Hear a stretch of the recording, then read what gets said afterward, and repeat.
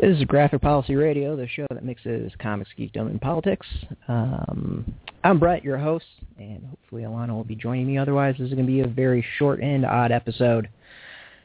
So tonight, we were going to talk all new X-Factor, and, here she is, hopefully, and Otakon. So it's a little bit of a hodgepodge mixed episode. Alana, are you there? Yep, I'm here, thanks. How you doing? Good. I said we were kind of doing a little hodgepodge luck episode of a whole bunch of crazy, odd topics. So first, let's go with the comics aspect of it.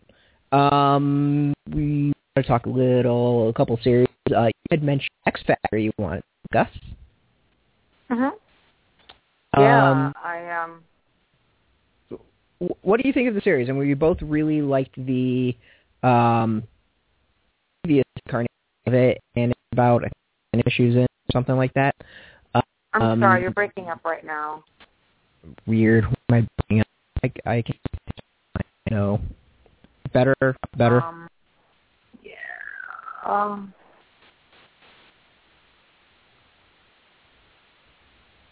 Me? Not? Yes, this is good, thank you. Okay, cool. Cross my fingers that stays. So we like the X-Factor. What new volume about or stuff? I'm sorry, I didn't catch that. God. All right, let me try calling in with a different. Hold on a second. Sorry, guys. Thanks for bearing with us. We have a big fall set up, including some exciting guest episodes in Comic-Con coming in soon as well.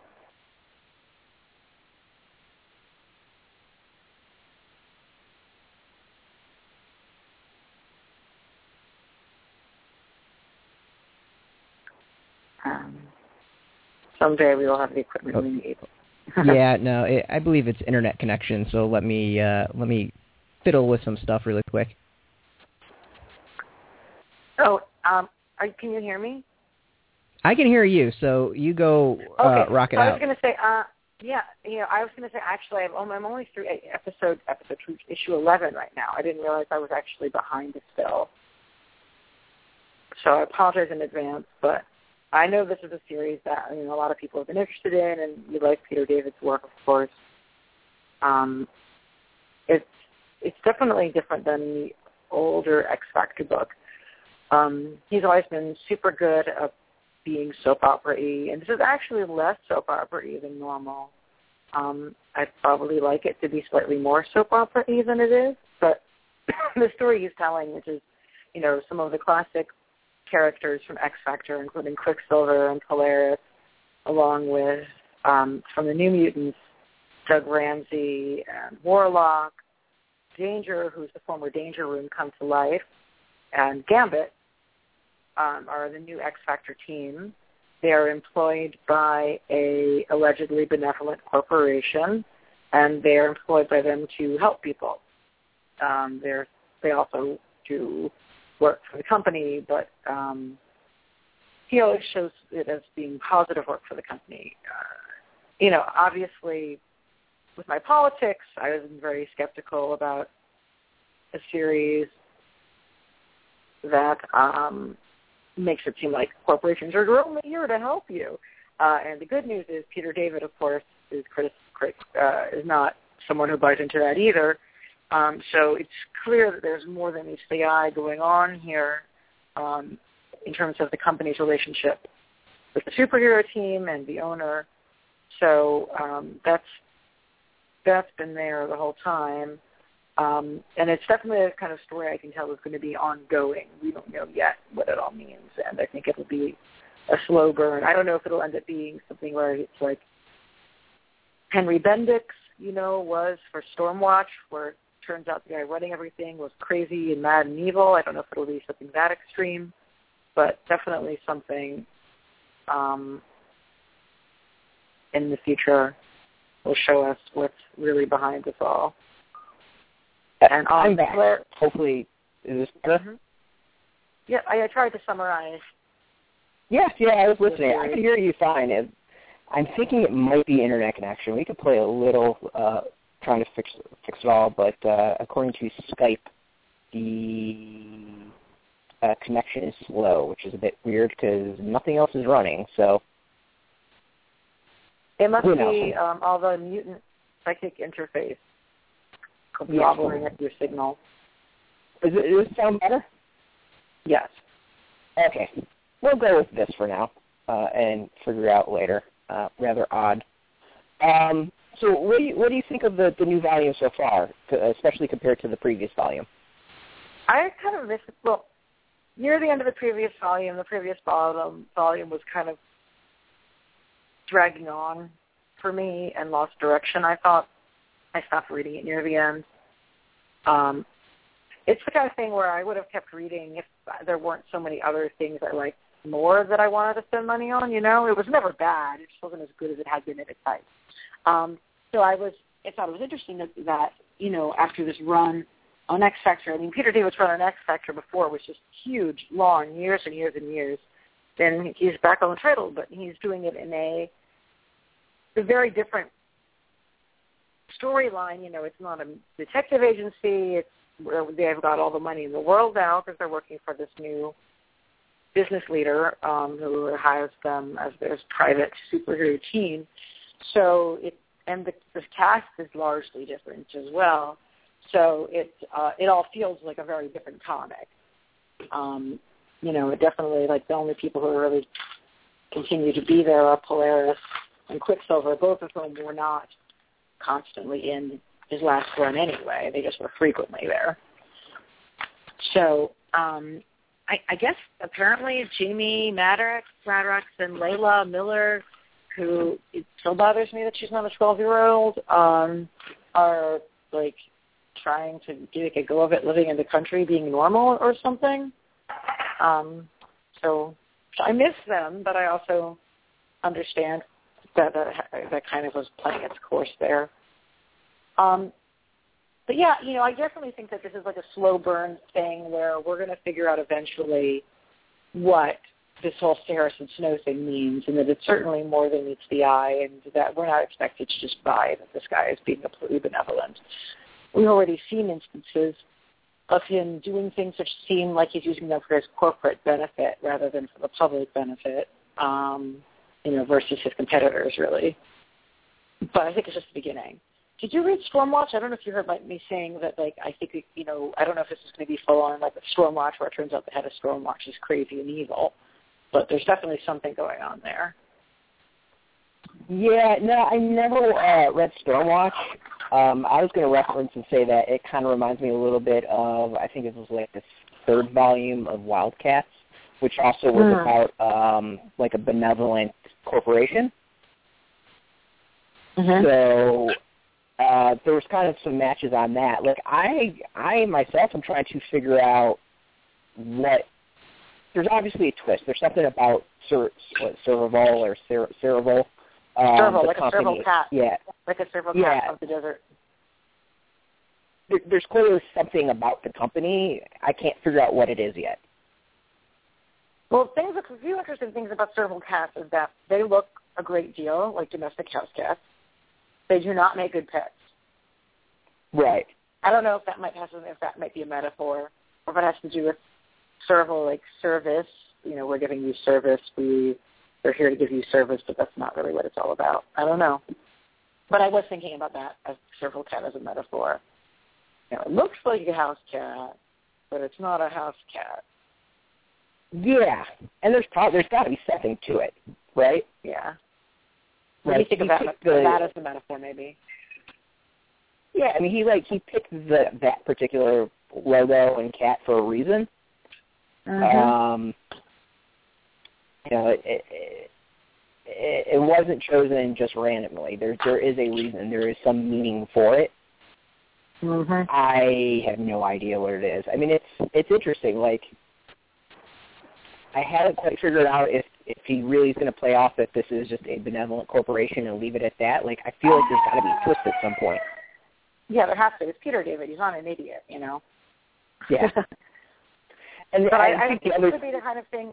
I bet you this is something that's going to come out in issue. Oh my gosh, we're on issue 11 already, aren't we? Yeah, it's up there.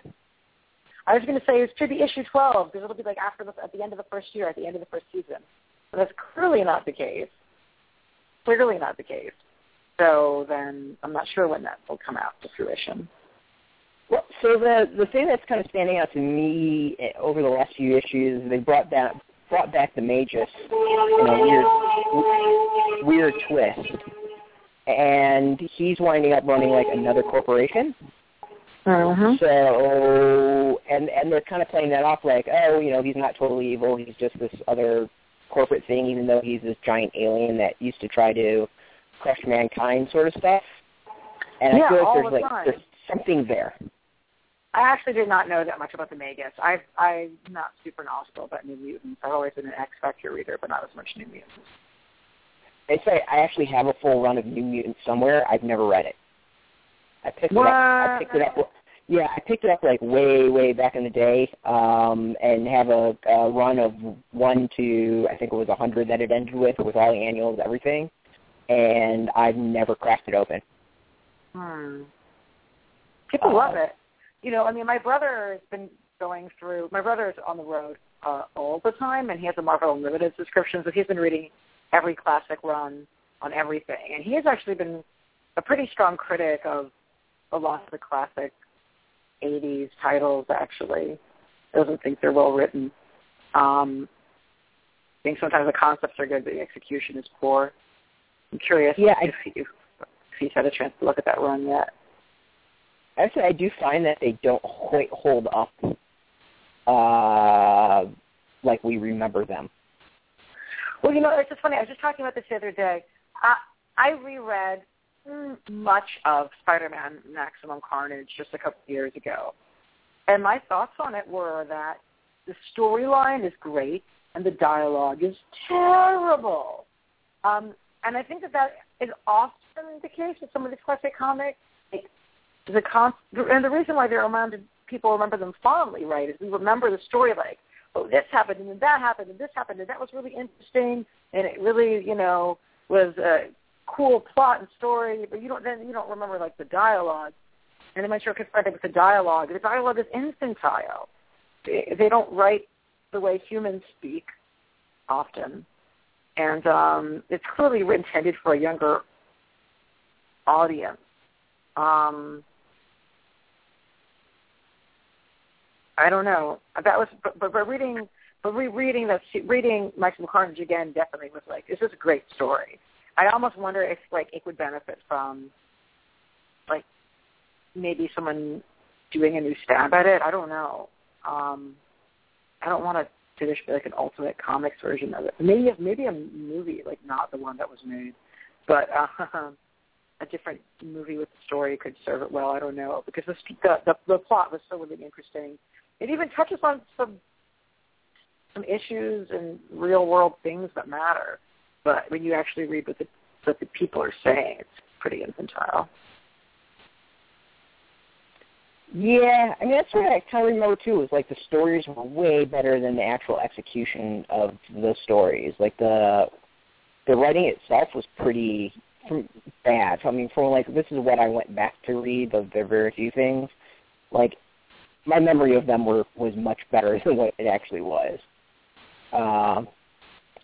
And for pretty much everything I've read, it was like the dialogue itself was kind of blah, and then the story was as cool as I remember.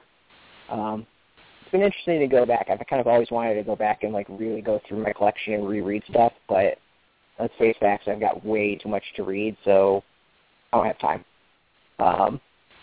Yeah.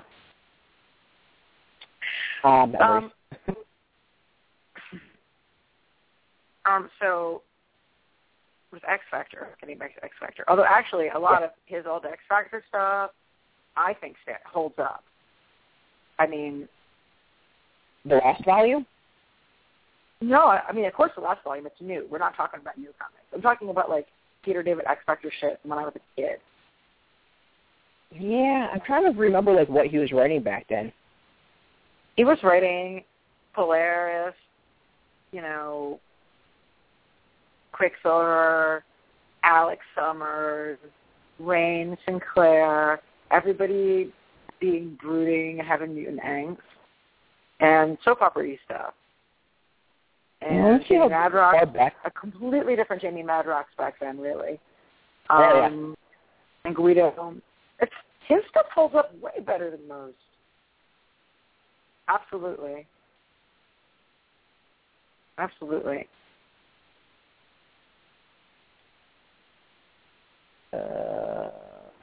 Let's see if I can find a bibliography. See, I'm trying to.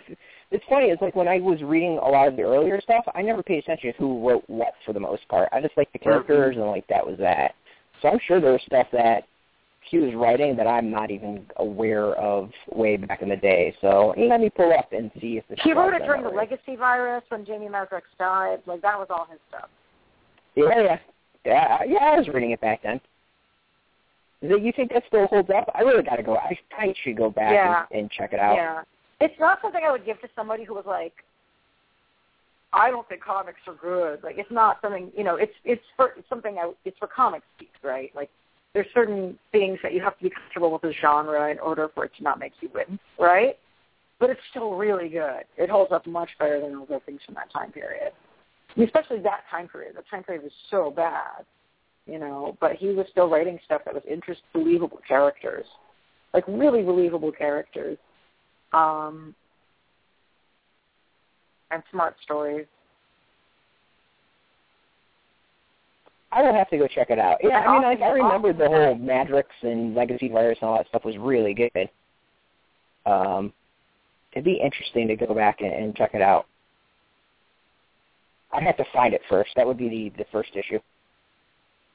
That's some of the only old stuff that I have, really. Yeah, you don't even want to know how much stuff I have. I think last I counted it was 30 long boxes. Yeah. Well, his was my favorite, actually. X-Factor, it was my favorite comic when I was in junior high. Was it junior high, maybe early high school? But you know what I mean, when I was a teenager, pre-college.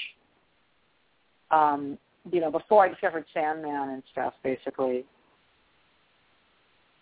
Yeah, before I discovered, Sandman, X-Factor was my favorite comic. I do remember liking it. When the whole Havoc and Polaris and all them took over, that was when I really got into X-Factor. I was exactly. To begin with. I was just an X-Men fan to begin with. I preferred X-Factor to X-Men back then because I enjoyed the characters more. And what I didn't realize at the time was I also enjoyed the writing more. Interesting. Yeah, I really don't remember which I liked better. I think from what I remember, it was generally there was a lot of stuff I liked about X-Factor. I do remember the art being hit and miss. Oh, dude, all the artists hit and miss and all that shit. Everything, even Sandman. All the art and all the comics from the 90s is hit and miss. But that's true, too, now. I mean, oh, God, though, actually, looking back at Maximum Carnage, that is an unevenly drawn book. There were a couple artists who were so bad, I would just, when I pull out the trade paperback and just show the page to Frank and be like, look at this. This was published. But then there'd be other pages that were quite lovely.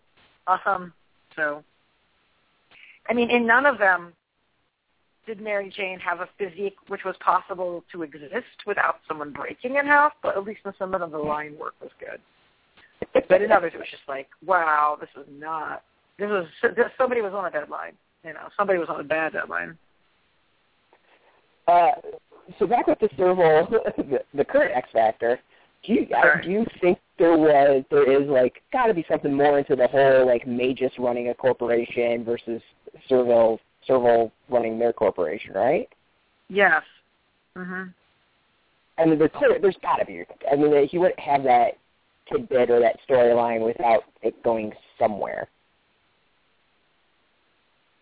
And it seems a little bit too hey, we're going to reintroduce Warlock into the X universe. It's just too much of an excuse to do that. And he's too good of a writer to not be doing more. Yep, I agree. I seriously have no idea, like, what's going on. I mean, the thing that I actually, like, really like about the new X-Factor is all the interpersonal stuff going on, especially with Gambit's latest screw-up, which I don't want to give away for folks, where I was, like, dying laughing. It's very soap opera. He writes Gambit really well. And I don't remember, actually, if I've read him writing Gambit before. That's a good question. I'm not like a huge Gambit person who's read. I never really read much of his miniseries or, you know. I liked what Marjorie Liu did, but I didn't even read a lot of it. I just liked what I did read. But I definitely like Peter David on Gambit. It's good. And Peter David, has always written the best Quicksilver. And I don't like Quicksilver as a villain. Quicksilver is much better as an asshole superhero. Yes. Oh, yeah. Yeah, I think that's completely definitive. Like, yes, period, fact. It's a complete, like, Quicksilver to me, and I think David has it down perfect, is there's just this slight arrogance underneath it, but it's not overt. Like, it's there, and it's quite apparent that it's there. But it's not, like, that's not his one defining factor, and that he's always kind of got this weird 1 foot in superhero-dom and 1 foot in doing whatever he wants to do for his own machinations. Well, yeah, but I'll never forget the issue that Peter David did of X-Factor when they all go to see Doc Samson for therapy. And Pietro explains, you know, he's saying, everybody goes jokes around about PMS, Pietro Maximoff system, but you know that feeling when you're waiting in line at the ATM and the person in front of you using the ATM does not understand how to work an ATM. And the entire time you're just sitting there watching them fumble and you want to say something and you want to help, but you're not supposed to because you're not supposed to like be looking over their shoulder. My entire life is like that. Everyone is slower than me and they're doing it wrong. And I was just like, oh, God, that's so dead on. And as a teenager who was much too smart for my own good and frustrated with all the stupid kid stuff you're forced to do that you don't want to have to do because you think you're beyond it, that really resonated for me. I mean, I can still freaking quote that, you know, so many years later. Yeah, that pretty much sums up the character perfectly. You know, it's not his fault. Like, can you imagine? Yeah, like if every single buddy, the entire world is operating on a different, you know, frequency than he is. And, you know, somebody was like, oh, I didn't know. He's like, actually in the episode, he's like working at some like little sculptures. And Chance's like, oh, I didn't know you did sculpture. He's like, yeah, I just taught myself. So, you know, because you can do anything if you have super speed. That's always been one of my favorite powers, by the way. I'd always thought that was one of the ones I would most be interested in, is super speed. But yeah, I know, and I think that he's written really well in this comic. I like that they have multiple narrators for the book. I think that's worked well. I don't always intuitively know which color is for which person, but I can always tell by the voice who it is. I like the idea of there being a romance between. I mean, I like that Warlock has a crush on Danger. Yeah, absolutely. Yeah, that's funny, and then Danger may or may not be into Gambit. Yeah, no, Danger is definitely into Gambit, as much as a robot can be. Warlock is definitely. I'm like, oh my God, when she calls out Warlock for not speaking English properly after all of these years, it's kind of amazing. And it has to be done in a scene with two robots, and one of them speaks the way humans do, and the other has this specific sort of stylized way of speech. It's, you had to say it. Someone had to say it. So, but I actually also feel like the relationship between, and this is something which is clearly in the book, between Warlock and Doug, it sort of feels like Warlock is this like ex-boyfriend who like never quite gave you up and hasn't given it up yet, and that it seems like Warlock is like the overly attached. It's like Doug's overly attached ex-boyfriend or something like that.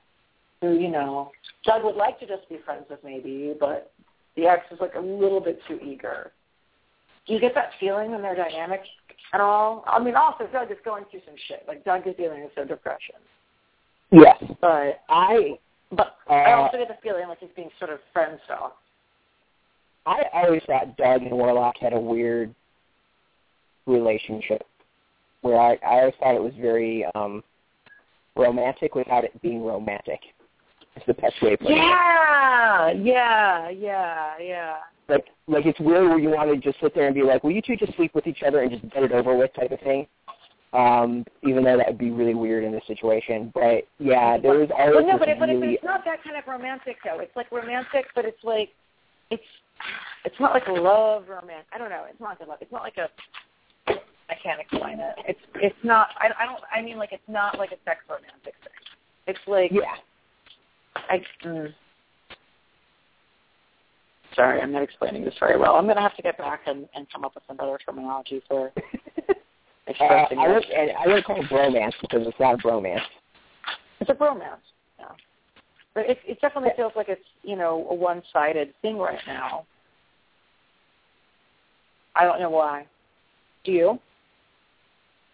I don't know. See, I was reading, like, the latest version of New Mutants, whatever, last year or 2 years ago, whenever it was last happened. I don't remember what the hell happened with Doug and Warlock and all that. Like, they're two characters I've never really liked, so I kind of just try to not remember them. The less space in my brain they take up, the better.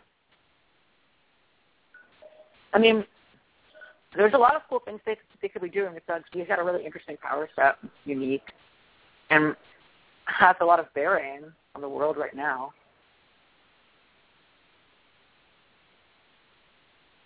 Yeah, I mean, I don't know.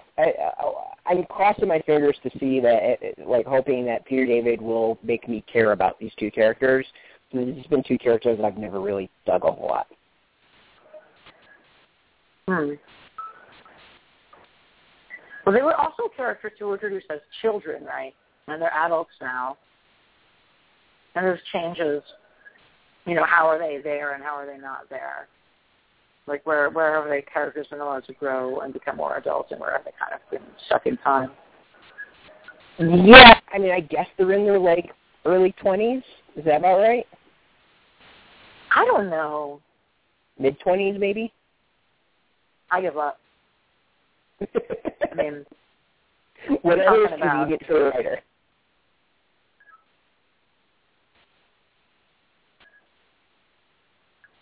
I have no idea. I really don't know how old they're supposed to be. I mean, they were like teenagers during the first New Mutants run. I thought young teens, and it seems like they're in their 20s now. But I really have no idea. I lost track. I mean, figuring out superhero ages is not even worth trying to do. No, I'm pretty sure there's been college dissertations trying to figure that out.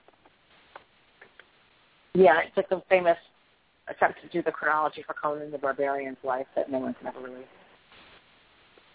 figure out because the stories weren't published in order of his life at all. But anyway, getting back to the book at hand. Sorry.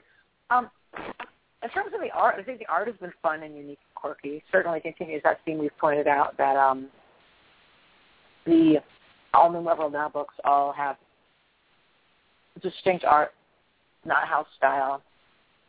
Each have their own look. The look on this book reminds me a little bit of Eon Flux, but less fetishy. Yes, especially the way Polaris is drawn. Everybody has a very long, narrow waist. It's good. Like the style, I wouldn't say is like my favorite of styles, but it is better than X-Factor's probably had in a long time, so I'm good with it. Yeah. And it's something new and it's interesting. And I think it fits the book well. I love the covers with a quote from inside on each one. I think that's really witty. I like the quotes they choose. They're good teasers. The covers are great.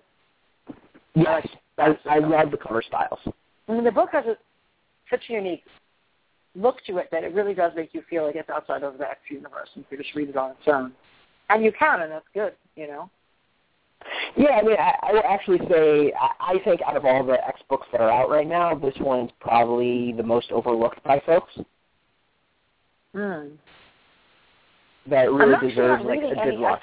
Or a good look for them and for people to check it out and try to read it. Like it's good. Like I'll admit the last volume was kind of just puttering for a while. Especially when they got into the whole like Rain Sinclair and God things and her kid and demons and all that weirdness. It was interesting. It was new, but at the same time, like it just to me wasn't X Factor. I don't know. X Factor is always just about those characters. As long as those characters are in something and it's called soap opera, that's X Factor. Yeah, but even that stuff, it wasn't like the soap opera aspect was kind of put to the shelves for more super heroic stuff. A lot of them running and fighting folks, so I wasn't digging it as much. Like I would try to whip through issues as quick as possible, just because I wasn't enjoying it. This though, I really like. I think there's something to it that's just clicking, and it's clicking really well with the art and the writing and kind of the new twist to it. It almost reminds me a little bit of the when Havoc took over and they're government agents, but now they're agents of a corporation. It's got a very similar vibe that's to what that. I remember. I mean, to me, the classic X Factor is Havoc running it, and they work for the government. Like I thought that was their shtick, you know.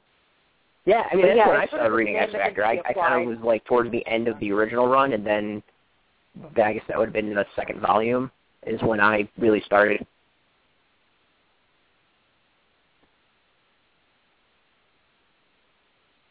So we like the book. It's fun. Yes. Interesting. Give it a shot. For folks out there, X Factor, well, worth checking out and reading. It's something that's a little bit different. And always reminding yourself of how awesome his old stuff was as well. Yes. Yeah. So what are the good other news. X books that you're reading, by the way? What's that? What are the other X books you're reading? Because I'm not reading any. All New X-Men I'm still reading, and I've been enjoying it. I'm trying to remember. And other than that, like the rest of them, to me, is kind of they're there, and they don't blow me away at all. Like I've checked out X-Factor, or not X-Factor, X-Force. The X-Men isn't really anything spectacular. As a whole, like I think the X-Line is kind of, it's just not as good as it used to be. Something's missing, and I don't know what it is. Clearly what it's missing is an awesome teen book. Actually, don't they have a teen book now? I haven't read it yet. Which one? TEEN. I was making a joke about how much I miss Generation Hope. But then I realized they do have a teen book now, don't they? Yeah, I forgot. The Uncanny X-Men is really good. And the one that actually surprises me that I've really been enjoying is the Magneto book. Oh, I meant to read that, but then I didn't. So the Magneto one's, it's interesting in that it really is, it's focusing on him and kind of his experiences and how it's molded him, I think, really well. Like when they first announced it, I was going to be like, all this is going to be is him reflecting on the Holocaust, and it's going to be a one-note thing. But the way they're doing it, I think, it's much better than I expected, and I dig the art. Like I really kind of like the way it's presented and the look of it, and it's good. Like it's worth checking out, especially I don't know if the first trade's out, but yeah, I mean it's interesting. Is like when it comes to the X-Line, like half of them I could just do away with and not miss at all, and half of them I like. So it's very hit and miss.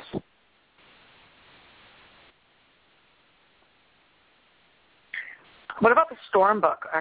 Is that started now? You're reading it? Yes. So I totally forgot about that one. So it's only been one issue. The first issue, if you can find it, absolutely get it. It's beyond fantastic.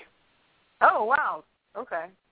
Yeah, like you can pick up the first issue and just read that and not have to know anything. For longtime fans, I think it really kind of nails who she is and really reintroduces her in a lot of ways and just cements like what drives her and her thoughts and kind of what's going on in her head. As a whole, like the art's beautiful. It's fantastic. I mean, Greg Pak is the writer, and it's not shocking that the guy's talented. So I think the second issue isn't out yet. It should be out probably next week or the week after. But it's solid. Like, it's really, really good. Great. Thank you. I did want to get that. I would say it's another example of Marvel's female-led books have been amazing. They know what they're doing. Yes. Yes, they do. Oh, one last thought. So the other topic... one final thought on X-Factor. What's that? I was just thinking about, because, people just found out about how Robin Williams had committed suicide and how awful that is, and reminded me also just how much the comic has talked about depression. The character struggles with depression in all of the books that he's in, all of the X-Factor ones. Yeah, that's been actually an ongoing theme of all X-Factor, hasn't it? I mean, Jamie was going through it for quite a while, and, I mean, obviously Doug is going through it for the few issues that he's been in it, dealing with it. And yeah, it really has been bipolar, right? I mean, it's a bit obvious, but she is. And they're all written sympathetically, And I'm trying to think, like, is that old volume... There was, like, a little bit of dealing with depression and all that in the original volume, wasn't there? I'm sorry? So wasn't there, like, some depression in, the original volume, the second volume with Havoc as a team leader? For some reason it sticks in my head that even then, back then, it was dealt with. Yeah, definitely, it was. Interesting. I wonder if this is just an ongoing topic Peter David likes talking about. Yeah, I think it's fantastic.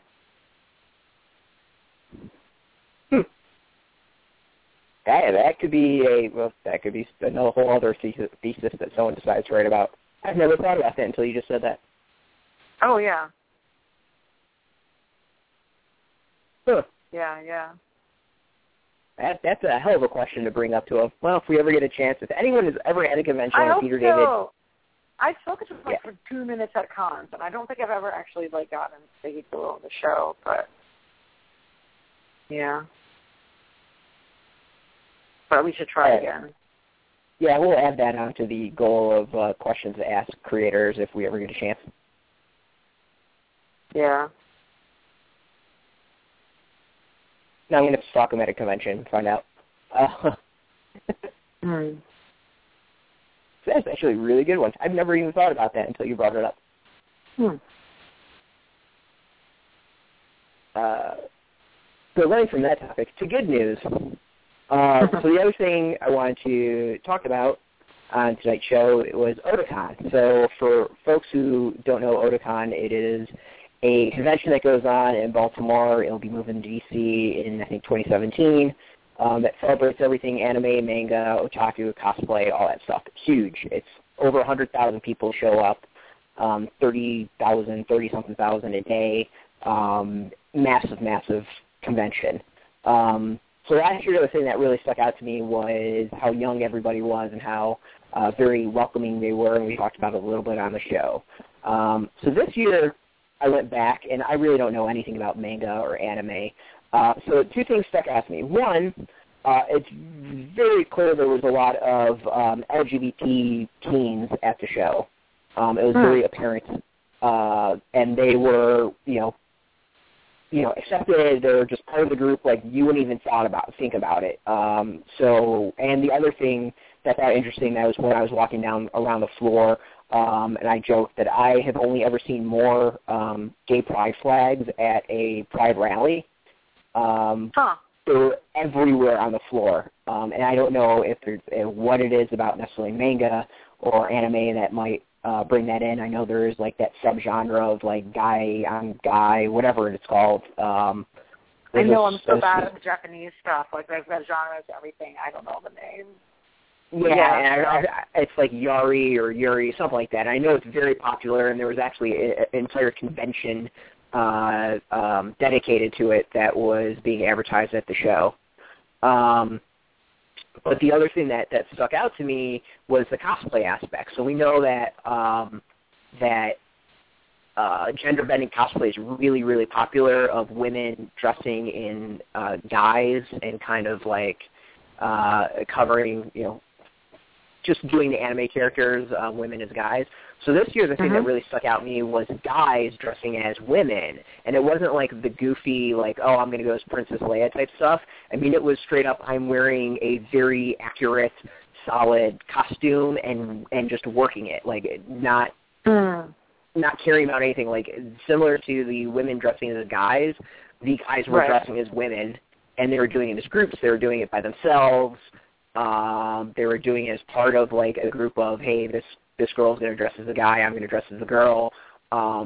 It was super prevalent, and I haven't been to too many shows this year so far, so this was the first time I really saw it. I mean, it shocked me. Like, it really caught me off guard in a good way. So, I mean, overall, like, the younger generation, whatever is going to come of them, if this is any indication, it's awesome. That's fantastic. I really, really love that. I'm not too surprised. I mean, like, I don't know that many young people really. The people who I know who have kids that are much younger than that, and I'm too old to be people who are that age myself. But when I observe them on such platforms such as the Tumblrs and whatnot, yeah, I'm always really impressed at things like that. They are really astute, and I think they have a very different attitude about gender and performance than a lot of people were raised to have, and I think there are a lot of things that we learned as adults or we learned in college or things that they kind of already know. Did you take many pictures at the convention? Yeah, I mean, it's funny. I went through, and I only have like one or two of like the gender swap guys as girls, but it was all over the place. It really amazed me, to the point it was even some of them where I had to do a double check of whether or not it was a guy or a girl. I couldn't tell. Awesome. Breaking down the rules. Especially with the girls doing the guy stuff. I mean, some of the cosplay they do is absolutely amazing, and you wouldn't have a clue without like some subtle tells. But it really. I mean, I don't know, like. It really caught me off guard, and like in a good way, where I sit there, I was like, this is awesome to see.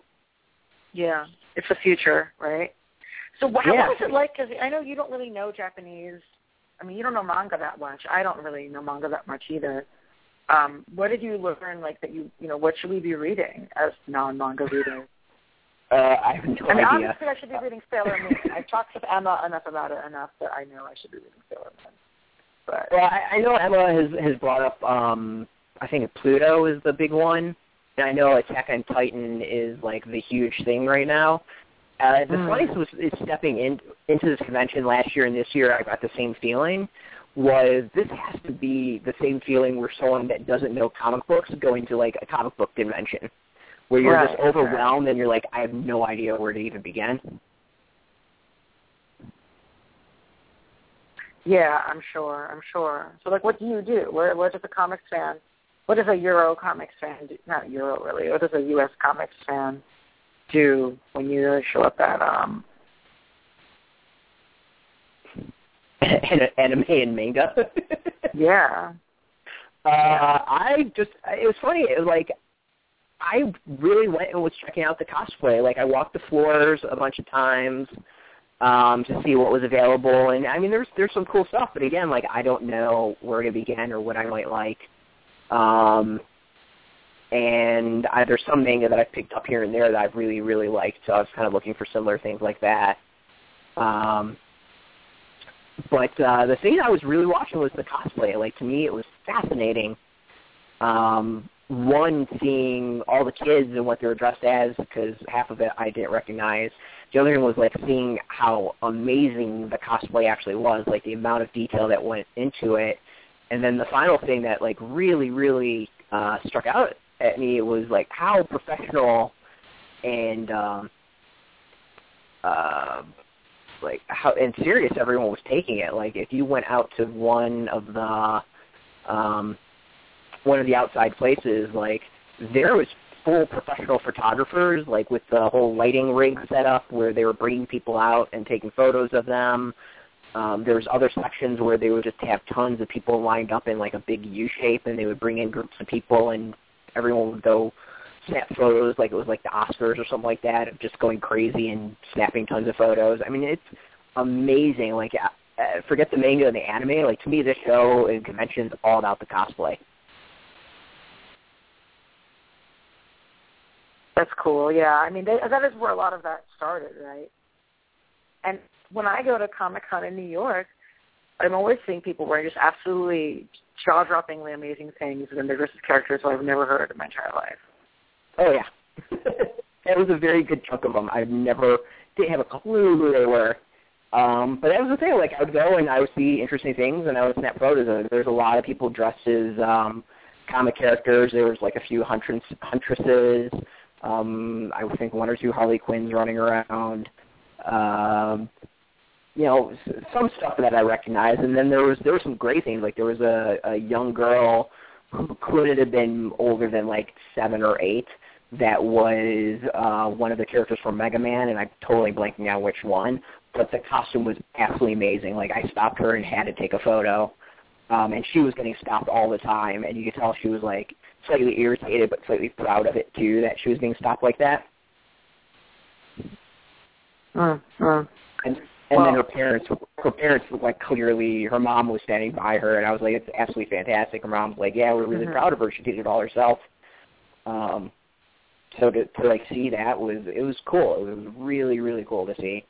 And then just some of the work out there, like Frozen was huge. There were so many, I guess Elsa is the main character. I think that's the main character of Frozen. Like, yeah, I couldn't, you know, there's too many to count, basically. That seems to be, like, the hot cosplay. That's cool. I mean, I definitely am looking forward to seeing what folks are doing. I actually really hope I get my press pass, but... Yeah, I mean, New York will be interesting. That was kind of why I wanted to talk about this, is, you know, because hopefully you'll be going to New York. Like, I want to see if you see the same thing and see this, like, gender swap the other way, because first convention that I've been to, this major convention I've been to this year, that I've seen this. So it totally caught me off guard in a good way. So that's right. Give out those press passes, because people like us will go and learn things and spread the word about your project. Yes, yeah. And I mean, hopefully next year I'll have more of an idea and a better clue as to what to cover, because, yeah, I really don't know anything about manga or anime. Yeah, and I'd like to. Yeah, it seems like it would be very up our alley, and we would have even more to discuss. Whether or not that's good or bad, I don't know. It's a huge genre. Like, there's something of everything, you know. Oh yeah, yeah. I mean, there's. So I found like some political stuff that I've really, really liked. One series that came out years ago called First President of Japan. It was like, what if Japan actually elected their president, and North Korea decided to start acting up, and China acted up, and all that. So it was very, very good political book, and it was actually written by a professor at Johns Hopkins. So, like, that I loved, and I haven't really found anything that's quite similar to that, but, like, if that exists, there's something for everyone when it comes to manga and comics in general. Yeah, definitely. That's pretty specific. I do want to read Letter 44, and I have not had the chance to do that. Yes, I sent you a good chunk of reading material. That's on my list. I tried to do a bit of catching up. I've been behind reading You know, one thing that I did, I read kind of on a lark, I guess, because they were easy to download when you sent them to me, and I think I was drying my hair. I read my first 2 issues of comics by Zenescope publisher. Yes. What did you think of that? One of them, the first one that I read was the Godstorm. Was it Godstorm? Where they had all the Greek gods coming back.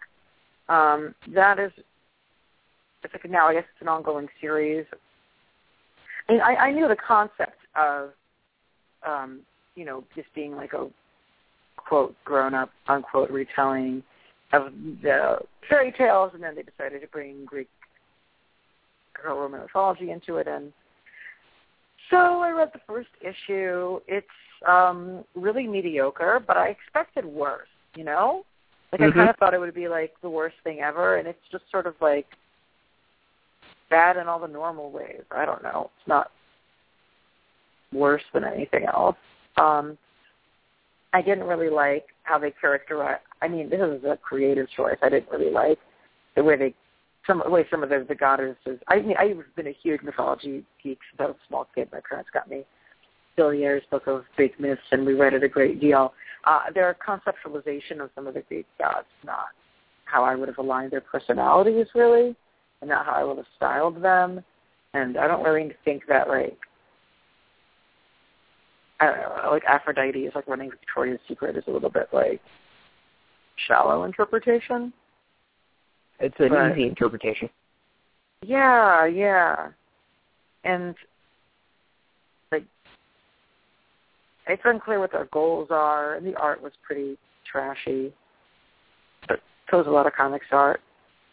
But then meanwhile, I read their new first issue of their new Robin Hood comic, which is by, because it was positive, I'd like to give the person's name. Oh, here we go. Here's the announcement. Oh, no, I think this comic had been around, but maybe this is like a new... Oh, no, it began as a mini-series a while back, and now it's its own book. Well, I apologize. Didn't do my homework, and I forgetting to tell you who the writer and artist are. But I wasn't crazy about it, but it was actually okay. One of the interesting things is that it has a scene where a female character, a traditionally attractive female character, changes clothing, excessive, and it isn't sexualized. Like, it would have been the easiest thing in the world for it to be like, oh, she's changing out of her sexy costume, and she's going to put on her T-shirt, and we're going to use this as an excuse to, like, you know, show her naked back or whatever, and, like, half of her breasts because she's turning around in some impossible configuration. They didn't do it. She changes clothes on camera in a non-sexualized and believable way. That should be, like, an Emmy Award for that in comics, but that never happens. You know, the female characters seem like grown adults. The conversations, you know, they have their own personalities. It was fine. You know, I know I'm not going to become a regular reader of it, but I certainly wouldn't belittle it or mock it, you know. And I've always had a really low opinion of Zenescope. Looking at their art, it, like, looks pretty trashy and cheap. But yeah, there was nothing wrong with the comic, you know, not my thing, but nothing wrong with it at all. Kind of my experience with them, like, I always, from the little I've read of their stuff, and it's not tons, but there's a couple series that I've really liked that they've done. And then there's some other stuff that I've read that I've kind of, like, rolled my eyes and be like, this is complete garbage. I always found that their covers are way more tantalizing than what's really inside. And that you go in expecting way worse, and it's really like just a mediocre comic. Like some of them are trashy and kind of go that bombshell sort of route. But for the most of them that I've read, it's all been like, wait, I expected a lot worse. I don't know what this says about me that I expected a lot worse, and I'm walking away being like, just, it's a mediocre comic. But, yeah, it's kind of been my experience with them, too. Maybe they found, like, the secret to getting people to read mediocre comics is, like, super cheesy, sexualized covers. They do well, and you know what? It's funny is, like, that every interview they get called out in it, and they just kind of own it up. They're like, listen, our fans like this, and this is what is selling for us, so, like, it works for us. And, we understand that it's kind of over the top and sexualized and all that stuff, but, it's kind of what our fans want. My complaint isn't that it's sexualized, although I think it'd be monotone. It's that it's, like, not sexualized in any kind of a way that I find compelling. It's pretty trashy as opposed to, like, something that I would look at in a positive, like, sexualized piece of art, But I use that in their version of it, however you want to call their unrealistic weirdness proportions. But they just kind of own it. Like, that's their thing, and it works for them. And I've always found it interesting is, like, what was inside the book is never quite what I expected on the outside. So, and they actually have some decent stuff. I mean, there was a series that was 2 volumes called The Fly, which was all about addiction, drug addiction. And the writer was telling it from, like, his own personal experiences with addiction. So it was much better than, it was good. Like, I actually, like, it wasn't knock it out of the park, like, oh my God, this is amazing stuff, but I liked it. Like, I liked it enough that I would recommend it to folks. And there was another one called, I think, Hit List, which had an interesting concept. I only read a couple issues of it. That was about, it was like a team of assassins who were taking on neo-Nazis who were doing, like, white slavery, if I remember right, like kidnapping girls and selling them and stuff like that. So they were going and killing the bad guys and freeing the girls. So in the end, like, the message was decent. Like, it actually had a good thing of being like, hey, the slavery and all this stuff is bad, and there was a little, there was a little bit more to it. You don't need a comic to tell you that. That's like the most one is true morality, It was one of those that it took on it took on a real world issue a little bit more than other comics have done. It was an over top way, but, like, clearly, like, this was the focus of this, and this is what they wanted to talk about. So I'm not gonna knock that. Like, it was a positive thing in a really roundabout way. It didn't turn it into, like, a fantasy thing. It was straight up like, oh, these guys are kidnapping and selling women. This is a horrible thing.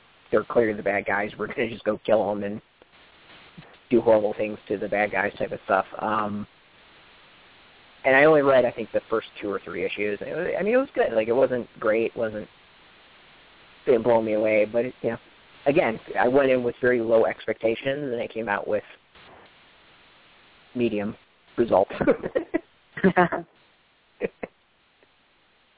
But maybe that's their thing. If we set the bar low enough and the expectations low enough, people will think highly. Yes. In other words, they are genius marketers. Where do they come from? I have no idea. I mean, I don't even remember. I mean, I don't even remember how I got connected with them. They weren't around when I was working in stores, but that was, a decade ago. So clearly in the years that I was not reading and kind of away from comics, they somewhere sprung up. I know offhand from anecdotally, I've been told like a good chunk of their fan base is female, which I've always thought was very interesting.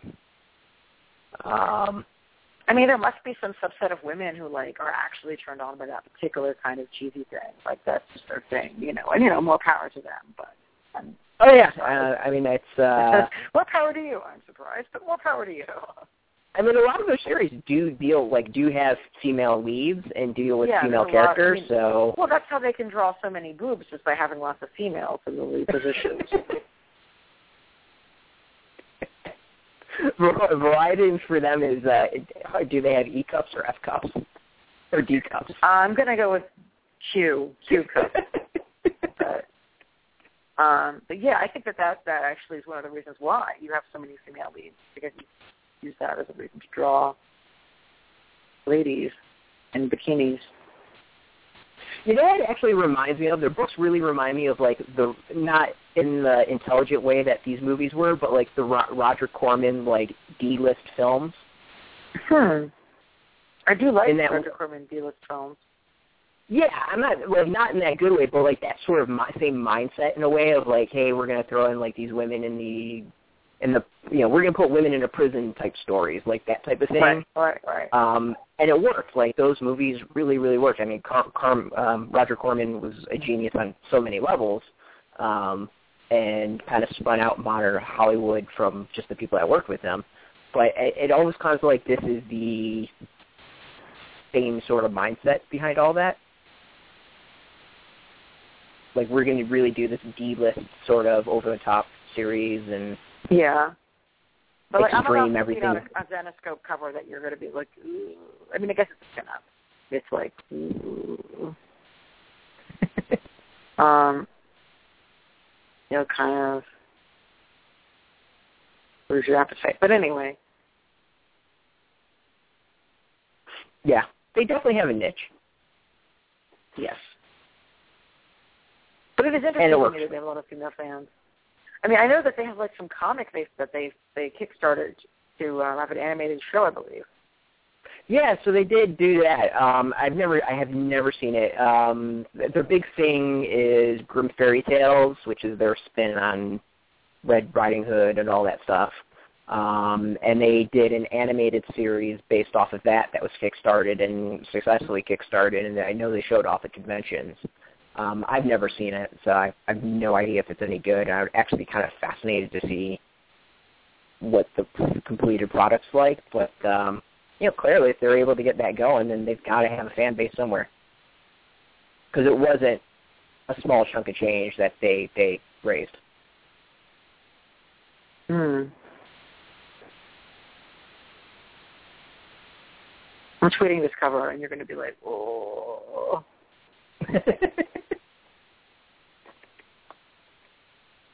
What else did we want to cover today? I'm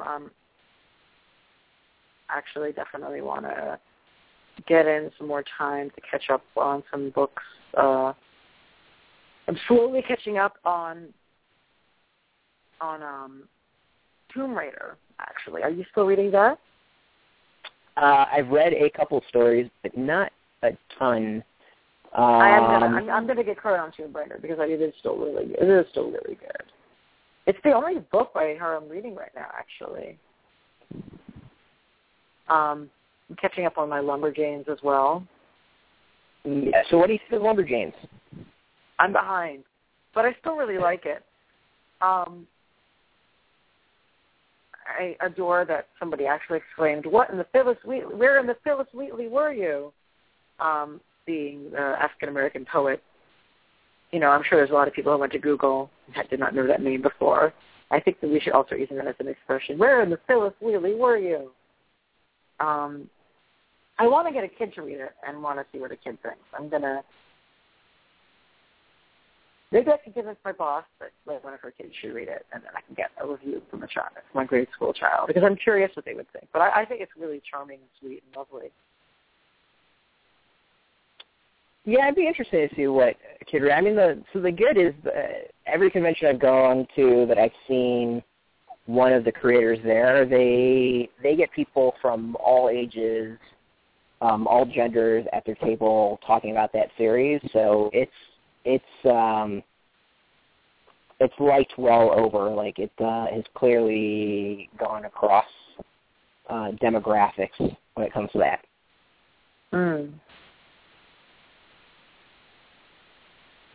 It'll be interesting. I know you're going to read Letter 44, and the other two I sent was The Bunker and Evil Empire.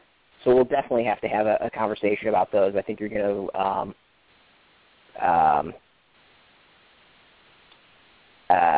it'll be interesting to see what you have to say. Yeah. No, I'm looking forward to it. What are the other books you're reading right now that I need to go and check out before we close today? So those ones I definitely recommend. I mean, to me, The Bunker is the best comic out on the market. I think it's absolutely amazing. Evil Empire is a political geek. I think you would enjoy it. And Letter 44 for the same reason. Other than that, I'm trying to think of things that are really that I've really liked. I mean, well, so you're a Jack Kirby fan, so you're probably like this. So Dynamite I am. So Dynamite is relaunching Captain Victory, which was an old Kirby creation. Yeah. And I've only read some of the earlier Dynamite stuff that I didn't like, but this latest one, Captain Victory and the Galactic Rangers, the first issue came out last week. I loved it. I absolutely loved it. Oh, cool. So that one I'd recommend. Other than that, there's not. It's funny.